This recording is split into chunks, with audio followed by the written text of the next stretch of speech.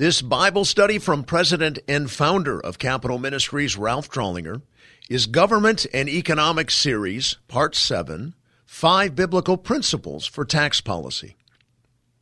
The Bible teaches us that businesses, established through God's Institute of Commerce, are the economic engine of a free market society and generate the best products and services with the best value and availability, due in part to personal incentive and competition. As already witnessed in this Bible study series, in this specific regard, the Institute of Commerce is set in contrast to God's ordained institution of government, which by its nature is a monopoly in every country. The institution of government cannot benefit from competition and, by its very nature and God-given purpose for its existence, is not in a position to produce the best products or services. What government does best in a free market society is to referee the free market in order to create a level playing field in a fallen world, because undoubtedly some will take unfair advantage if no form of punishment or consequence exists for bad behavior. Even though God did not design the institution of government to be the economic engine of a country, He did nonetheless give it the right to tax the economic engine, cross-reference Romans 13, 1 through 7, in order to sustain itself. That too is God's revealed design, but it must do so in ways that are just and competitive with other nations of the world. This week, let us discover what Scripture says to government regarding taxing the free market. More specifically, what are the 5 guiding scriptural principles that public servants must take into consideration relative to tax policy formation? To do so is to either prosper or else damage a nation.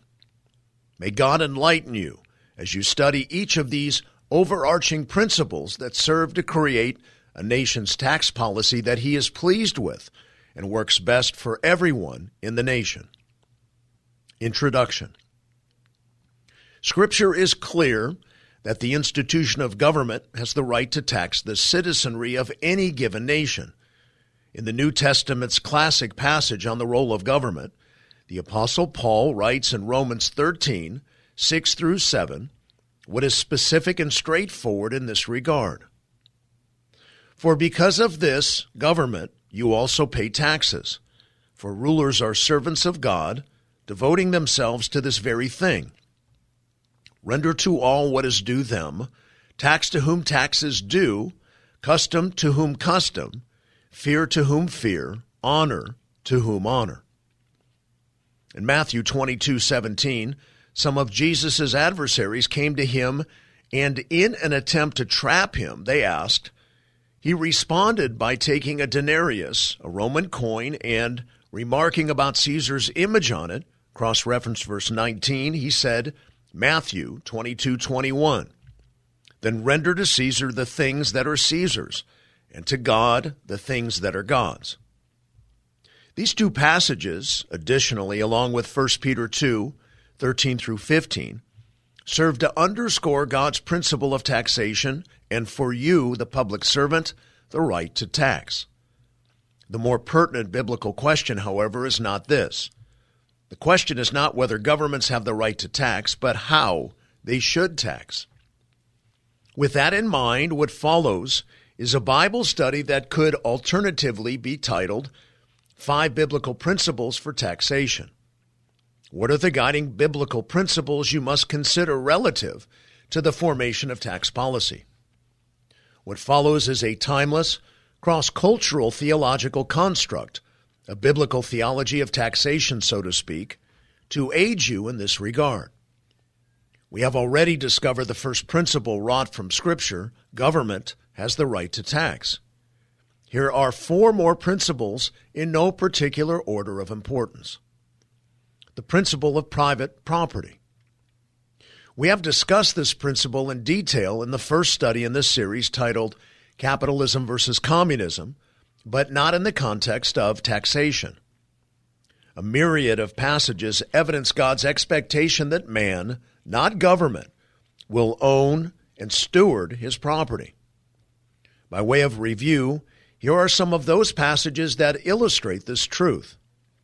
A, the 8th commandment. You shall not steal. Exodus 20, verse 15. B, the 10th commandment. You shall not covet your neighbor's house.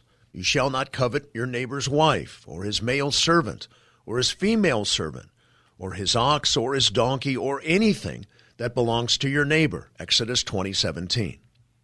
C, irresponsible ownership. If, however, an ox was previously in the habit of goring, and its owner has been warned, yet he does not confine it, and it kills a man or a woman, the ox shall be stoned, and its owner also shall be put to death. Exodus 21:29. D, moving a landmark.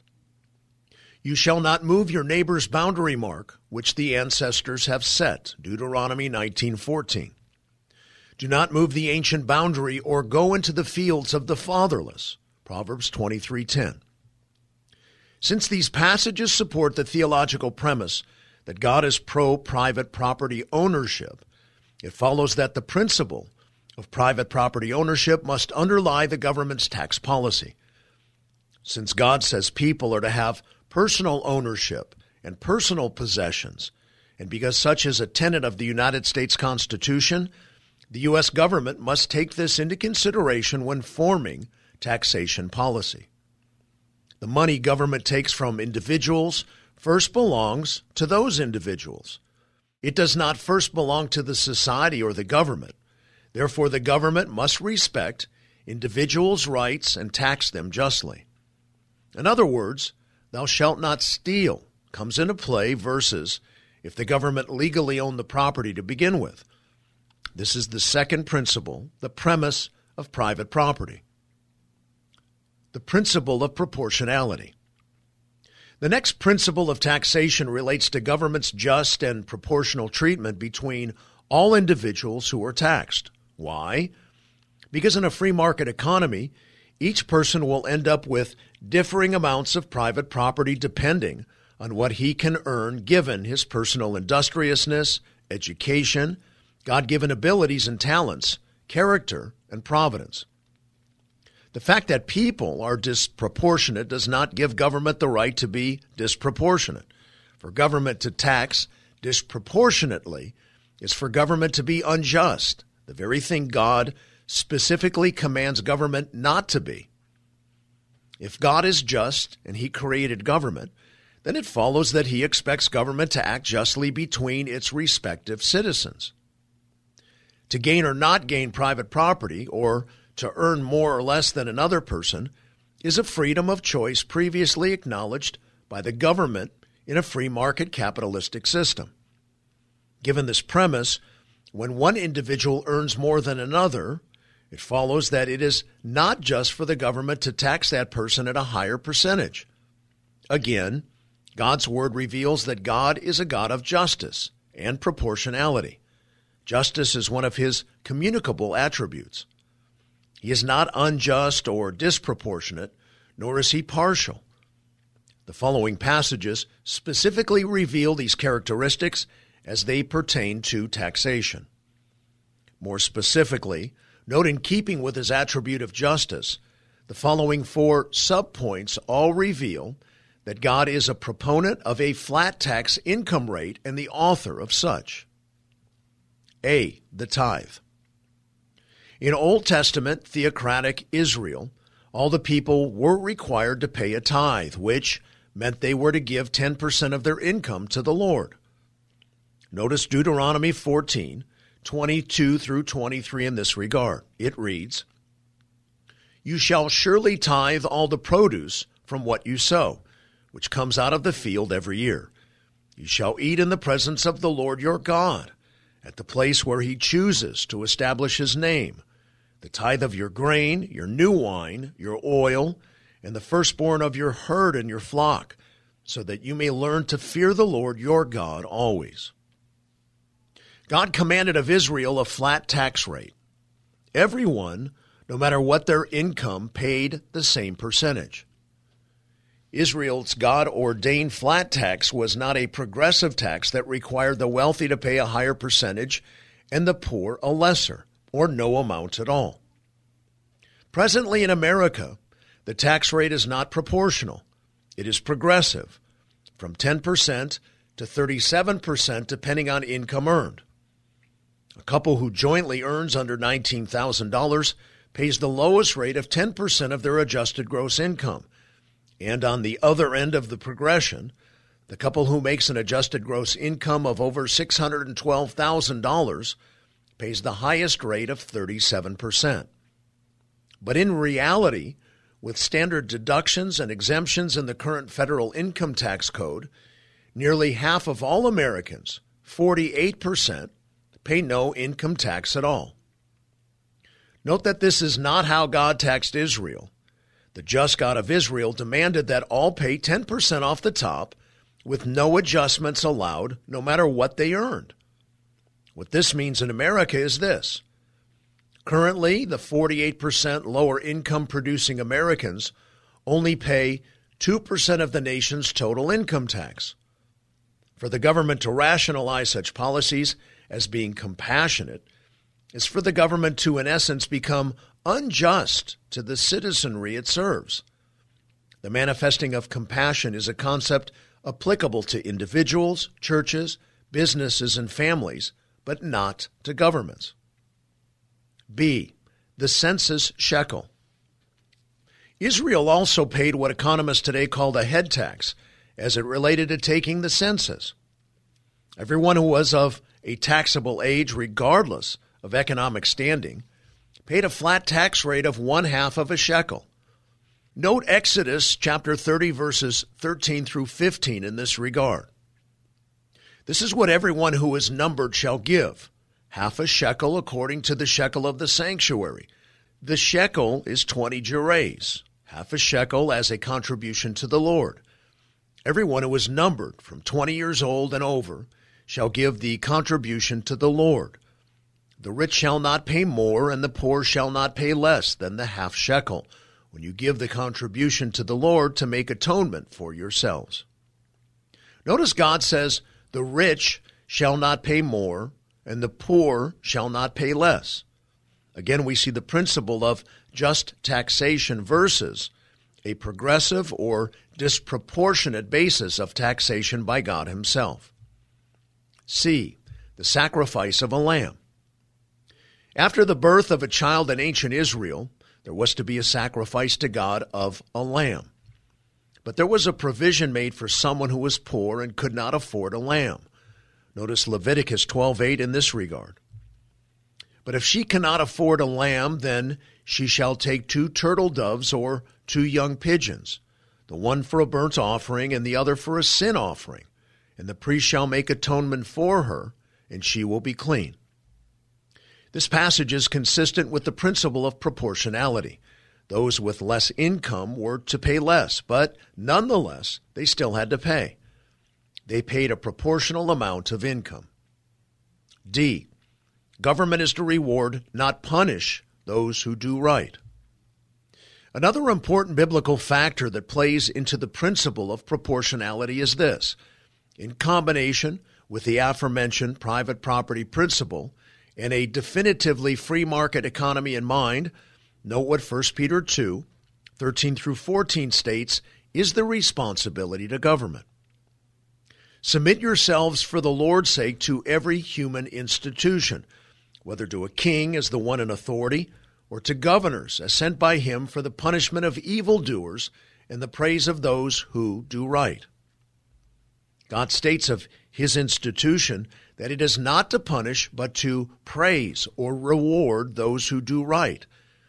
If a citizen in a private ownership and free market economy achieves greater wealth lawfully and provides more jobs and value-added products or services than another, because he works harder and or is smarter and or took the risk to bring to market an idea or service that happened to be at the right time, it stands to reason from this passage that government should praise, not penalize that person's accomplishment. It is important to note that the passage does not conclude with, and the penalization of those who do right. To tax economically accomplishing individuals at a higher percentage is to punish them for doing right. This is not in keeping with God's revealed purposes for government. Those who work harder, who work smarter, who are creative and innovative, who decide to take more risk than the next person, should be incentivized by the government, because in God's mind, he intends it to be a minister of God to you for good, Romans 13:4. And it is sent by him for the praise of those who do right, 1 Peter 2:14. Accordingly, in addition to all of the Old Testament passages that reveal God is pro-flat tax, 1 Peter 2 also makes it clear that it is not just for government to act disproportionately to its citizens in any way. Combined, these passages paint a strong, recurring principle for the formulation of tax policy.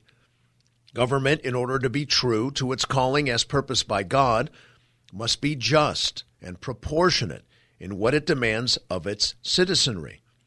Does not our American Pledge of Allegiance end with "and justice for all"? The principle of proportionality is biblical, and so one may expect practical benefits to result, since obedience to God's ways and his wisdom are always the doorway to blessing, should he so choose. Here are at least three of the ways this principle brings blessing to a nation. E. The wealthy pay their fair share.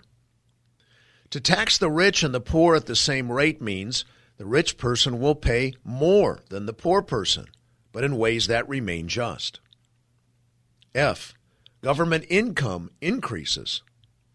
Economist Arthur Laffer first introduced the now famous Laffer curve, showing that above a certain tax rate, government revenues actually decrease. He persuaded President Ronald Reagan that cutting taxes would actually increase governmental income, and he was right. The Heritage Foundation reported Reagan was a supply-sider, period. He understood that high tax rates discourage work, investment, and growth.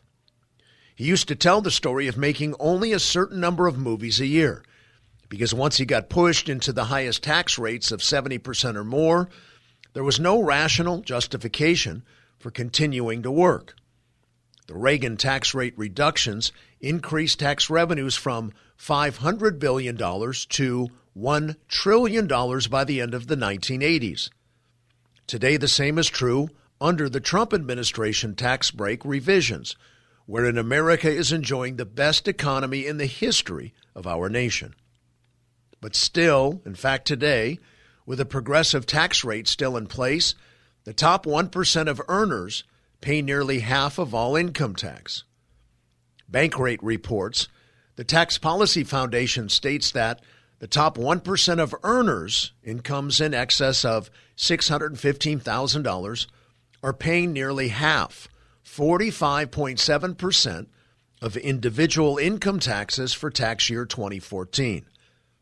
The top 20% with incomes above $134,300 contribute nearly 84% of all federal income taxes. Meanwhile, the vast majority of earners, those in the bottom 80%, pay about 15%, with the bottom 60% contributing 2% to federal income taxes. Such disproportionality greatly diminishes the capital of our nation's most talented and best job creators. How much even better would the economy be in America today if there were a flat tax rate? The institution of government was ordained by God to provide justice in a fallen world. It is to reflect God's attribute of justice. To tax individuals at different rates is disproportionate, inherently unjust, and disincentivizing to the institution of commerce's most talented people who best possess the proven ability to expand America's gross domestic product. A flat tax will reduce the tax burden on the job producers, providing them with increased freedom to create more goods and services and thereby jobs for the nation, as well as increase their giving to those in need through their foundations and philanthropic work, something they do much more effectively and efficiently than government. At the end of the day, lower tax rates lead to economic growth, and economic growth leads to a larger GDP and tax base for the government. G. All citizens are equally responsible. Another important aspect of obeying the Word of God in regard to a flat tax is that every citizen will then have skin in the game. As it presently stands, our government is engaged in out-of-control spending, and only one half of the voting bloc is concerned. It stands to reason that those who pay no taxes have no sense of responsibility for having to pay it back. They vote to retain fiscally irresponsible representatives or senators. Unfortunately, they are an increasingly powerful voting bloc in our democratic form of governance. With a flat tax, all citizens will be active taxpayers versus half now being passive participants in the American experiment in government. In summary of the first 3 points, God's Word says government has the right to tax while respecting private property ownership, but must be just and impartial to all its citizens in doing so. The principle of personal productivity. As we have visited in previous studies in the Government and Economic series, it is critically important that citizens have jobs and are productively employed. Without personal productivity, government has no income to tax. It follows that to the degree the workforce is employed and expanding is the degree to which government has a financial basis to do what God has called it to do with excellence. A.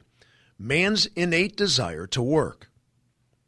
Genesis 1:28 and 2:15 reveal man's inherent, God-given desire to work. God blessed them, and God said to them, "Be fruitful and multiply and fill the earth and subdue it, and rule over the fish of the sea and over the birds of the sky and over every living thing that moves on the earth." Then the Lord God took the man and put him into the Garden of Eden to cultivate it and keep it. Man was designed with an intrinsic proclivity to subdue and cultivate the earth. That is to say, man is most fulfilled and possesses the highest sense of dignity when his labor is both possible and necessary. In principle, governmental tax policies need to take advantage of this built-in by God aspiration. To make the point, if governments tax 100% of personal income, they will be guilty of quelling this God-given desire.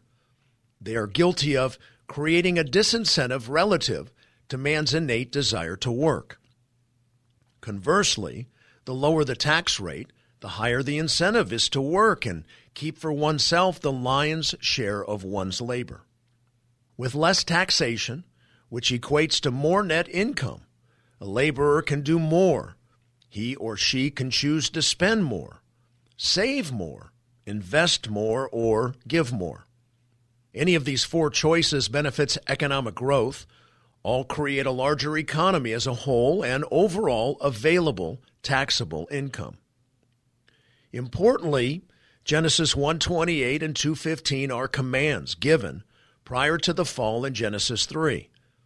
Yes, labor is part of the curse of the fall, cross-reference Genesis 3:17 through 19, but labor itself is fundamental to God's design.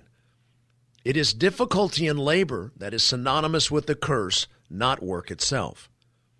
So important is this principle of labor that eating is viewed in the Bible as an impetus to motivate man to work.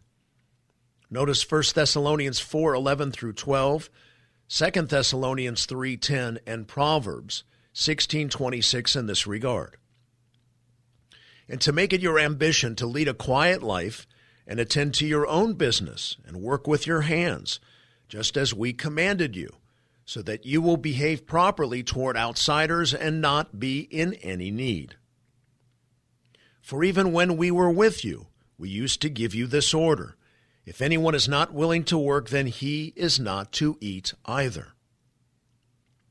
A worker's appetite works for him, for his hunger urges him on. Again, there is a direct relationship between man's inherent proclivity toward personal productivity and the formation of good tax policy. Since governments can only collect taxes from those who have jobs, it is essential that those capable of working not receive any form of subsistence. No one should be able to take from the government's treasury who can in some way give to the treasury. In my many visits to South Korea, for instance, I noticed that capable older people must sweep the streets to obtain income. Unearned handouts destroy a person's sense of dignity. Accordingly, fundamental to the taxation policies of a nation are the enactment of regulations and incentives that compel people toward work rather than to reward them for idleness. Scripture is clear here. Not only are policies that lead to non-personal productivity bad policies for the financial health of the state, it is detrimental to the well-being of the person. In America, there are people on government subsistence programs such as food stamps and disability payments who are required to do little, if anything, in return for what they receive. Being ignored is this biblical principle. Having to not work for what one receives inevitably leads to other deleterious attitudes in the life of the citizen. One should not be able to enjoy the benefits of a country without, in some way and at some level, having to labor and earn them. Every citizen should have to pay some income tax, if for no other reason than to possess a sense of self-dignity, belonging, and responsibility to and for the country. How then should public servants motivate the citizen's desire to work? B. Motivating man's innate desire to work. In Luke 19:17, Jesus incentivizes the faithful in what is known as the parable of the 10 minas. And he said to him, "Well done, good slave, because you have been faithful in a very little thing, you are to be in authority over 10 cities." Similarly, in the parable of the talents, Matthew 25:14 through 30, Jesus illustrates through the use of a story that the incentive of rewards is a legitimate form of motivation. He commends those who made a return on their investment and is critical of the one who did not. In both passages, Jesus is underscoring the use of rewards to motivate personal diligence to promote personal prosperity. In a similar way, wise public servants will view the use of lower taxes as a means of incentivizing the citizenry to work smarter and harder to create greater personal and national productivity. The principle of the practical. The fifth and last biblical principle that need be considered in tax policy is what is commonly referred to in theological circles as the sound mind principle. It stems from 2 Timothy 1:7, which reads, "For God has not given us a spirit of timidity, but of power and love and discipline." The Greek word for discipline in this passage is sophronismos, meaning sound mind or sound judgment. The same Greek root, sophroneo, is translated as such in 2 Corinthians 5:13. "For if we are beside ourselves, it is for God. If we are of sound mind, it is for you." Without taking the space in what is already a long Bible study, the point of this passage is that sound-mindedness is part of being a born-again individual. Both passages are written to believers. Individuals, in our case public servants, who have come to Christ are indwelled by the Holy Spirit. What the Bible is saying here is that every believer is given the gift of a sound mind, or better, sound judgment. Believers are no longer susceptible to the mental biases that are incumbent with the fall in Genesis 3, the warping effect of the fall as it pertains to the mind of man. Known theologically as the noetic effect of sin, this bias is seen in many unbelieving public servants who cannot think straight, even though the truth and the right thing to do regarding a policy matter are easy to ascertain. That is, for the believer who has steeped himself in God's revealed truth, the Bible. Note this about the fallen, unregenerate mind of man. The closer a matter is to the moral attributes of God's character, the greater the sin nature warps things. This is the same context and idea expressed in Romans 1:22 that states, Professing to be wise, they became fools. All that to say this. These passages indicate that God empowers believers, in our case public servants, to overcome what we will call the sin-warped syndrome and to instead possess unbiased judgment, sound minds that earnestly desire to take the right actions for a nation, in this case, tax policies. How this relates to tax policy is clear. God gives wisdom, cross-reference James 1:5, to believers who ask for it. This wisdom means they possess the ability to think ahead and devise, with the help of biblical principles, tax policies that will not only honor God by incorporating his precepts, but also be workable, practical, and successful in their application. An example of this follows. Principle of the practical leads to the common sense deduction that lowering taxes means more resources are available for individuals to meet the true needs of others. Practically speaking, meeting the needs of others in personal ways is much more effective than overhead-laden, national, bureaucratically controlled programs that attempt to do the same. The individualized giving of resources to the needy is always accompanied by other necessary remedying actions, such as making sure the use of such resources goes toward further education or job training versus alcohol or drugs. Such tax policies lead to holistic solutions of and for the needs of others. One possessing a sound mind, sound judgment, can easily conclude this. But do not be surprised when other public servants, who are either passively or actively rebelling against God, cannot see things that are so obvious. Their predominant sin nature blinds them. Another illustration of the principle of the practical is summarized in the following. This is an alternative solution to the principle of proportionality. Non-vested citizens.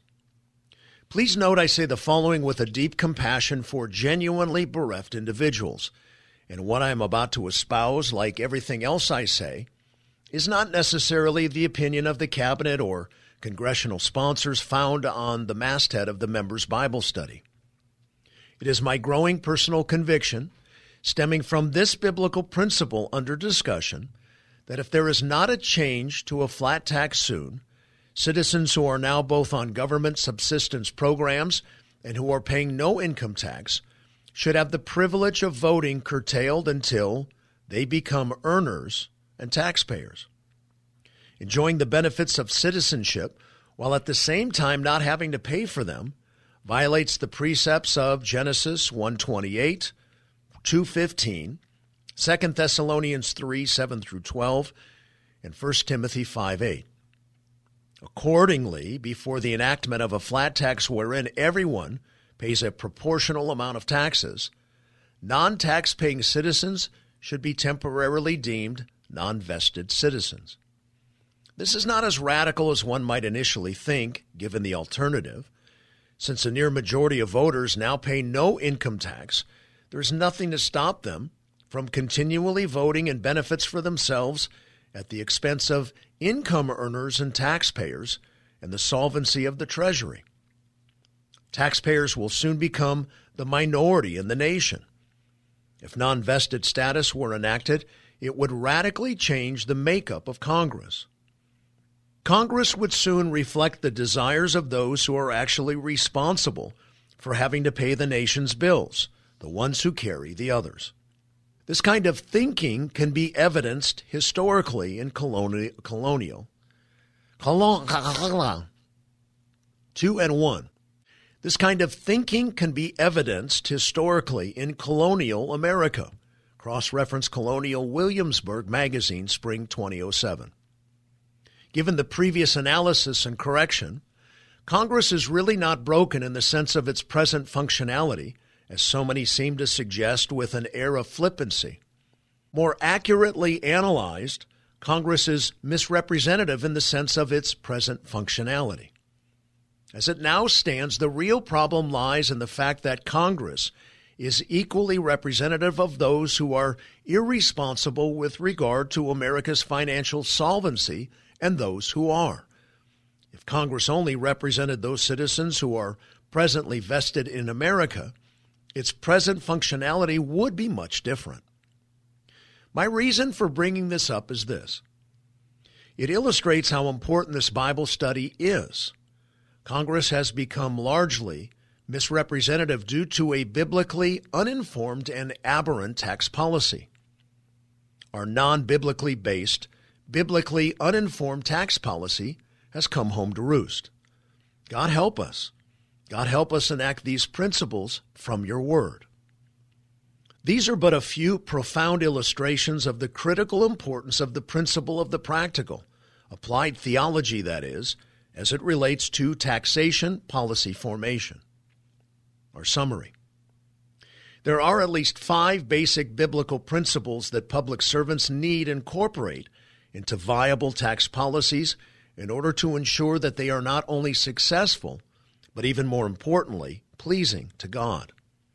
Our nation is in need of God's blessing, and obedience to his precepts is the way to best position oneself, one's nation, in order to gain it. If any of these 5 principles is missing, the success of the tax policy will not be as great, comparatively speaking, than if all were. Those biblically based principles, by the way of review and summary, follow.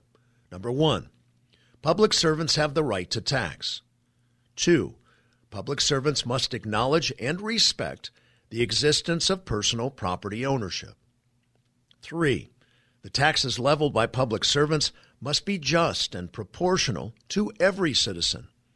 4, public servants must incentivize personal productivity. And 5, public servants must be wise and practical as to how they tax. My prayer is that God will grant you understanding and wisdom of his timeless principles and that you will apply them to your policy decisions. Amen. Next week in Part 8, we take a biblical look at what the Bible teaches about the rich and the poor. This concludes our Bible study for this week.